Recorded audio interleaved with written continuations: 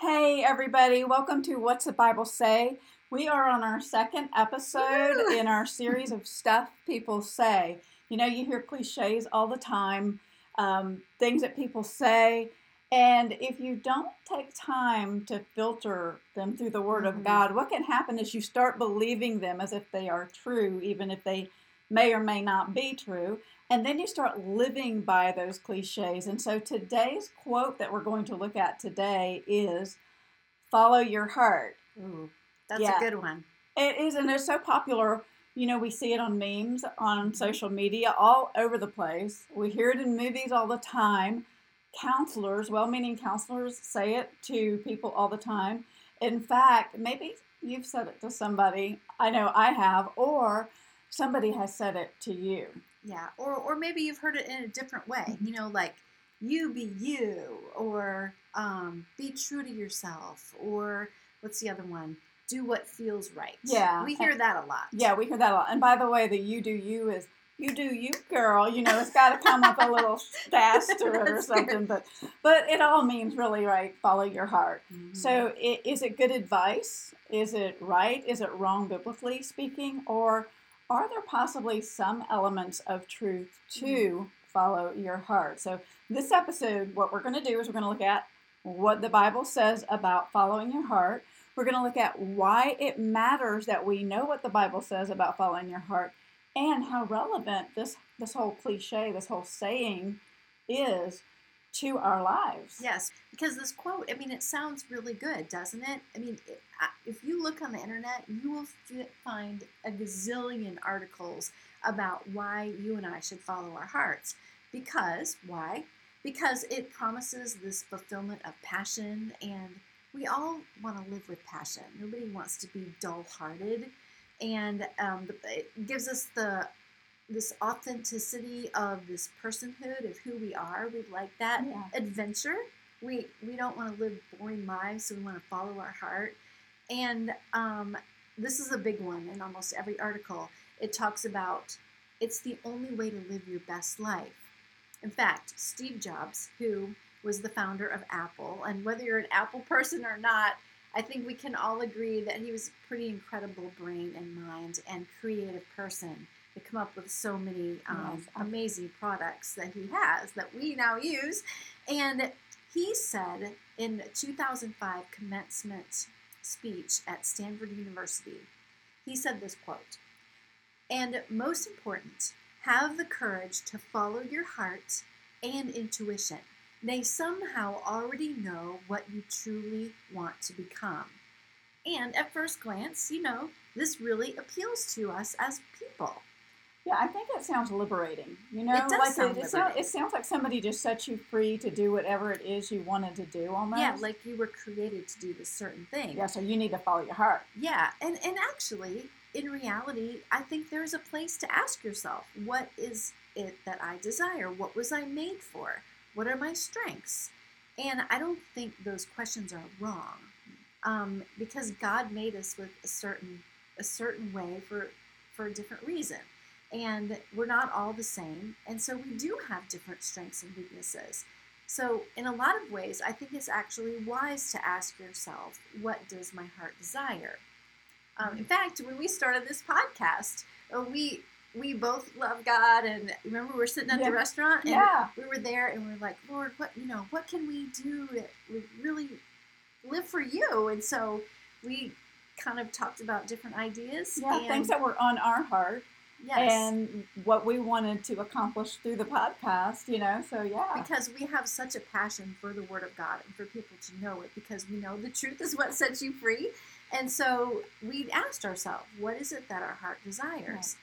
Right. And, a lot of times when I'm counseling people, I'll say, in a perfect world, what is it that you would like? And I think that's a good place to start sometimes.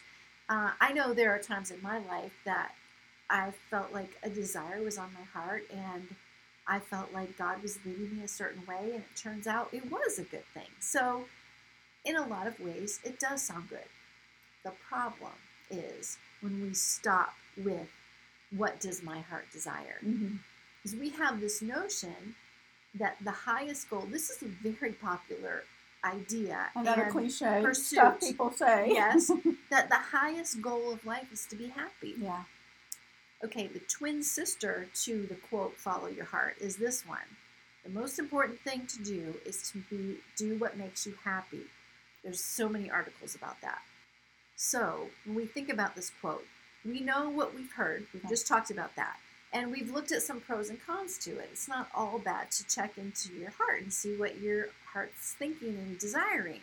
But what does the Bible say about it? Because that's what really matters. Yeah, that's where the rubber hits the road. What does the Bible say? And the first thing that comes to my mind is Jeremiah 17:9, which tells us the heart is deceitfully wicked above all things, and desperately wicked. Yes, Who can know it? Yeah, and that's, who can know it? Yeah. I mean, that's the verse that I thought of right away. And then I love Proverbs 3:5. You probably have heard this one before.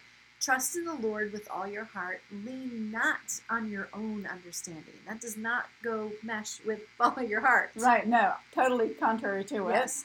And then one of my favorite verses, Psalm 48:14 says, for this God is our God forever and ever. He will be our guide, even unto death. I love that. So he's our guide. So that means he's the one, you follow the guide. Not your heart. Not your heart. And I love in John chapter 8, verse 12, Jesus says that I am the light of the world. Whoever follows me will never walk in darkness, but will have the light of life.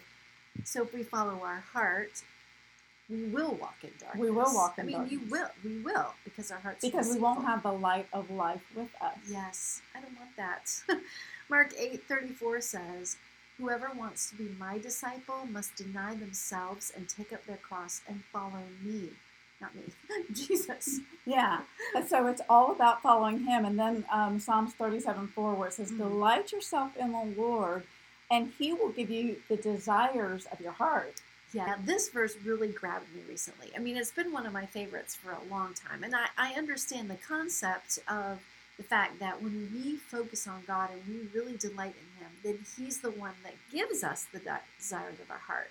But recently, I think it's taken a step further in my mind. Yeah. That there are things in my life that I desire that are, they're maybe not even bad. They're just not the best, right. you know? And when I see it there, it's like there's nothing technically sinful about it, but I know that God wants more for me. And so when I think, Lord, I want to delight myself in you, then all of a sudden it's like I don't want that anymore because it's not the best for me. And so then God changes that. And what I thought I wanted, I don't want anymore. And so just the power of God's word just blows me away, you know? Well, and it reminds me of a time in my life that when I was feeling like God was calling us to the mission field, it became this insatiable appetite of my heart. Like it was nonstop. All I could think about the mission field. But my husband wasn't there yet. And I remember I became so desperate at one point because it was such an ache and such a cry that I lay there with tears, streaming down my face, and I'm crying. I'm like, Lord, at this point, what I need you to do is either give this desire to my husband or take it away from me. In other words, if this isn't your heart for me, maybe this is my heart and not your heart, and I got this thing all wrong, then take it from me. Yeah, but if it is your heart, then give it to him too, so that we can, get moving on this thing, That is really good. That's really good.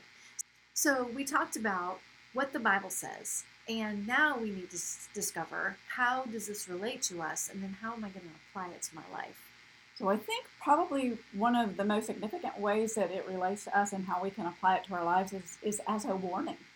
Oh, that's good. Yes. Some things we learn that we hear these cliches, they sound good, they sound even biblical, but really the Bible, if you filter it through the Word of God, you find out, no, wait, you need to put some brakes on this. So there's a warning, and I love pastor and author Nick Pickowitz. He made this profound statement about it, and he said, follow your heart. That quote has ended more marriages, mutilated more bodies, destroyed more souls and homes, I would add to that, and ended more lives than the devil ever thought he could or imagined. And it says, and he said, it's hell's most effective slogan. Wow. That is a powerful statement, but I see exactly where he's going with that. I do too, and that explains why it's such a good warning. I think one of the many issues that we have with following our heart is the fact that not only are our hearts deceitfully wicked above all things, who could know it, but our hearts are like a steering wheel that guides a car. Our feelings guide our heart, and our feelings, unfortunately, are fickle and they fluctuate up and down, up and down. I can be head over heels in love with my husband one moment, but the next moment I can be really aggravated at him. What? Yeah. So maybe you never experienced this, but sometimes you get a little aggravated, right? But what if I respond or follow my heart in the moment that I'm aggravated instead of following God's word, God's will, and God's ways, you know? Yeah. I remember my counselor used to say, Rebecca, it's okay for you to have the feelings and your emotions can be soldiers in your army, but don't ever let them be the captain. Which is actually opposite of what Follow Your Heart says. Which is so funny you say that, because I remember reading a book, God Uses Crackpots, by Patsy Clairmont, and she said, feelings, get to the back of the bus. Sometimes our feelings, we just need to put them back to the back of the bus. But we can be passionate about something, good things like what you said. Yeah. Passionate about a career choice or a ministry or even, getting into a relationship. But if we don't pray about it and see whether or not it's God's will for us, we might end up following what we think is a dream, but it's actually a whim. We might get in unhealthy relationships that are substitutes, the enemy substitute for God's best for us. And so we need to be careful not to follow our hearts and follow God's word instead, and filter everything through his word and his will and his way. So yeah, follow your heart might sound good on the surface, but it's not necessarily the best advice to listen to or to live by. And it's only biblical when your heart is aligned with the heart of God. Yes. So instead of following your heart, follow God. And the only way to know God and the only way to know God's heart is through the Word of God. And so that's why we love the Word so much, because that's the only way we're going to know what's right and how these warnings come across our life, and we can recognize them right away when we know God's word. I have never met, maybe you can say this too, I'm pretty sure you can. I have never met one person who ever followed God with all their heart and gave their life completely to the Lord that regretted it. Right. But, and I'm sure you could probably say this too, I have met many people who have not followed God, who have followed their heart, and they've regretted it greatly. Yes. Multitudes. Yes. So don't live with regrets, and don't follow your heart. Follow after God's heart. Yeah, and just to kind of wrap it all up, we want you to know that the thing about following the heart of God is knowing the fact that you can trust the heart of God for you. We were talking earlier about how God's the one who created us, so he knows what's best for us. So we can trust that we can follow the heart of God and align our hearts with his. And if this podcast, if this episode has encouraged you in any way, we would love for you to make sure you subscribe there on the subscribe button, subscribe on our YouTube channel, share it with your friends. Maybe somebody else needs to hear it. So thank you so much for joining us. Right? And we would love to connect with you.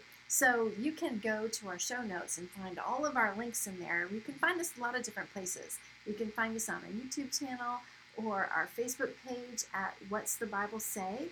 And then our website is what'sthebiblesay.org, and we have some free resources on there for you.